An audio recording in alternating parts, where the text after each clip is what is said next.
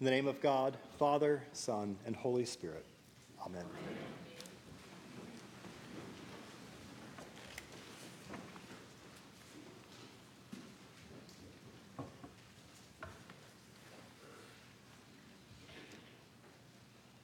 But who do you say that I am? I wonder if sometimes we hear this question as Jesus' mid-gospel exam. And we're about halfway through Matthew's account of the gospel. So it makes sense that Jesus might gather the guys together and say, okay, let's see what you've learned. If you really understand, who am I? Most of us know the right answer. We've read Peter's answer. You are the Messiah, the Son of the living God. But today's gospel is not about giving the right answer. This is not a test. This is not about what's in our head, but what's in our heart.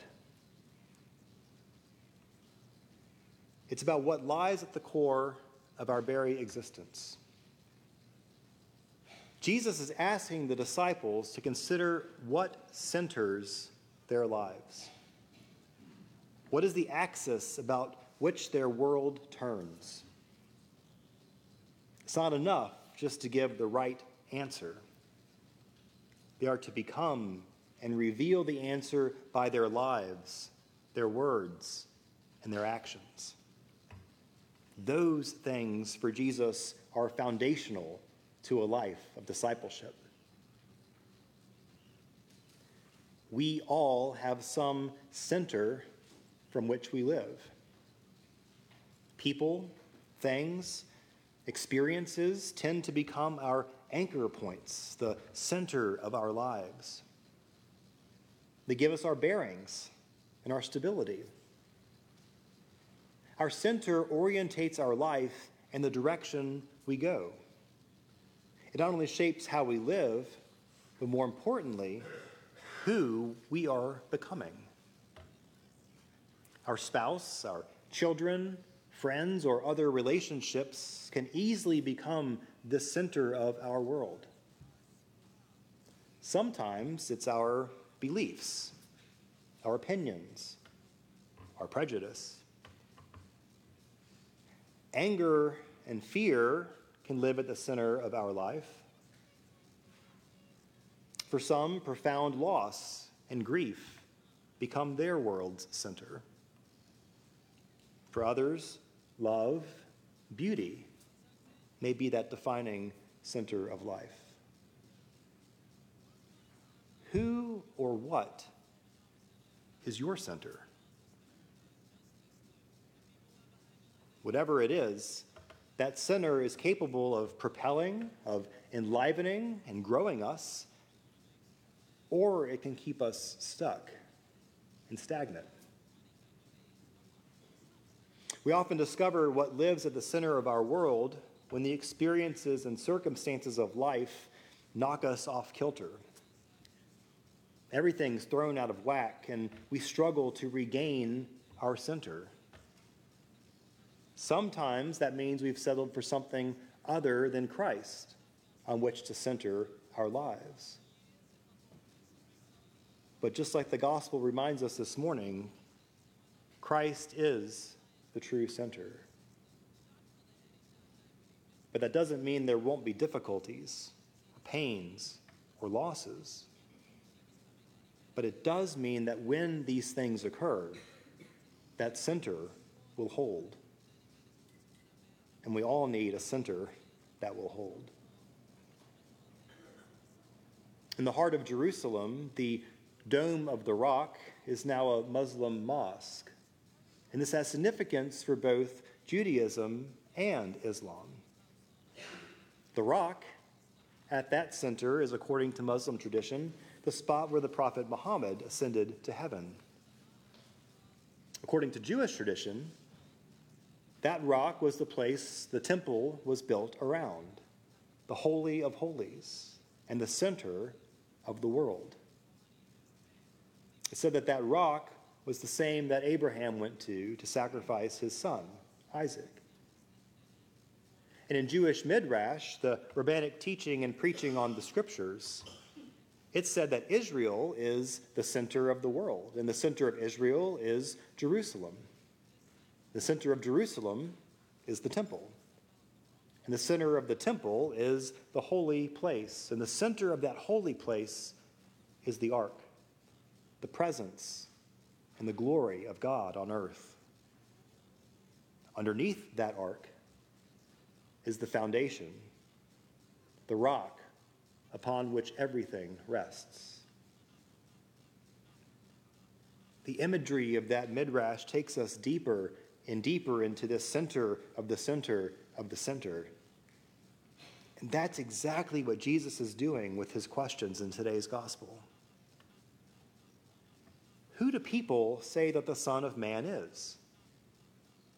But you, who do you say that I am? In that first question, Jesus is asking what the disciples hear and see around them. But in that second question, he wants to know what they see and hear within themselves. Jesus is always pushing us to go deeper, to look within and discover who or what our life is really centered on, and then to re-center. But you may be asking, but we're followers of Christ. Isn't he already our center? Maybe so. But the life of discipleship is one of continual re-centering. You are the Messiah, the Son of God, the living one, Simon Peter answers. That's more than just an answer. With those words, Simon has re-centered his life. Christ is the axis around which Peter will present his body as a living sacrifice, holy and acceptable to God. Blessed are you, Simon, son of Jonah. I tell you, you are Peter, and on this rock I will build my church. Jesus renames Simon. His Greek name is now Petros, rock. Whenever we center our lives on Christ, we also become this new person. Every time the lines of our lives converge with Christ, we become rock-like. We become the foundation, the rock on which rests the church, this new ark that holds and reveals the presence and glory of God. You see, with all of its frailties, Jesus chooses human life and relationships to be that rock on which he builds his church. But we're not, however, rocks that are unmovable or unchangeable. As water slowly forms and shapes a rock over time, so does a lifetime of recentering form and shape us to be Christ's foundation in this world. Recentering is our life's work. And it's not easy work. It means we must continually let go of what we thought centered our lives and move to our true center, the Messiah, the Son of God, the living one. And this opportunity for recentering is hidden within the ups and the downs of our life. It's something we do over and over and over again, and we don't always get it right. Just look at Peter. He's the one of little faith, sinking in the water. He doesn't understand the parables. He argues with Jesus and ends up being called Satan. He falls asleep when he's supposed to be praying in the Garden of Gethsemane. He denies even knowing Jesus. But through it all, he was being shaped, formed, molded into the rock Jesus knew him to be. Ultimately, Peter was crucified for recentering, following, and loving Jesus. Despite what it may look like, Peter clung to his center. There's really nowhere else to go. Because Jesus' words, "You are rock, and on this rock I will build my church," are words of life. They were for Peter, and they are for us. What Jesus says to Peter, he says to all. Who do you say that I am?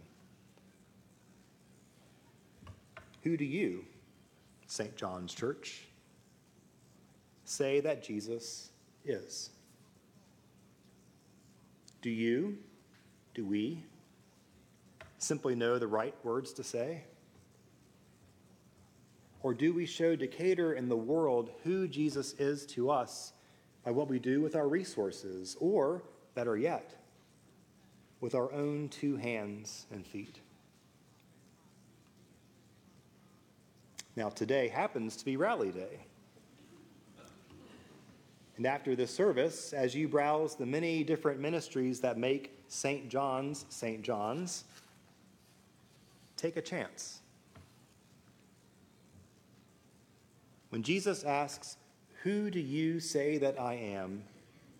don't just answer his question. Live that answer.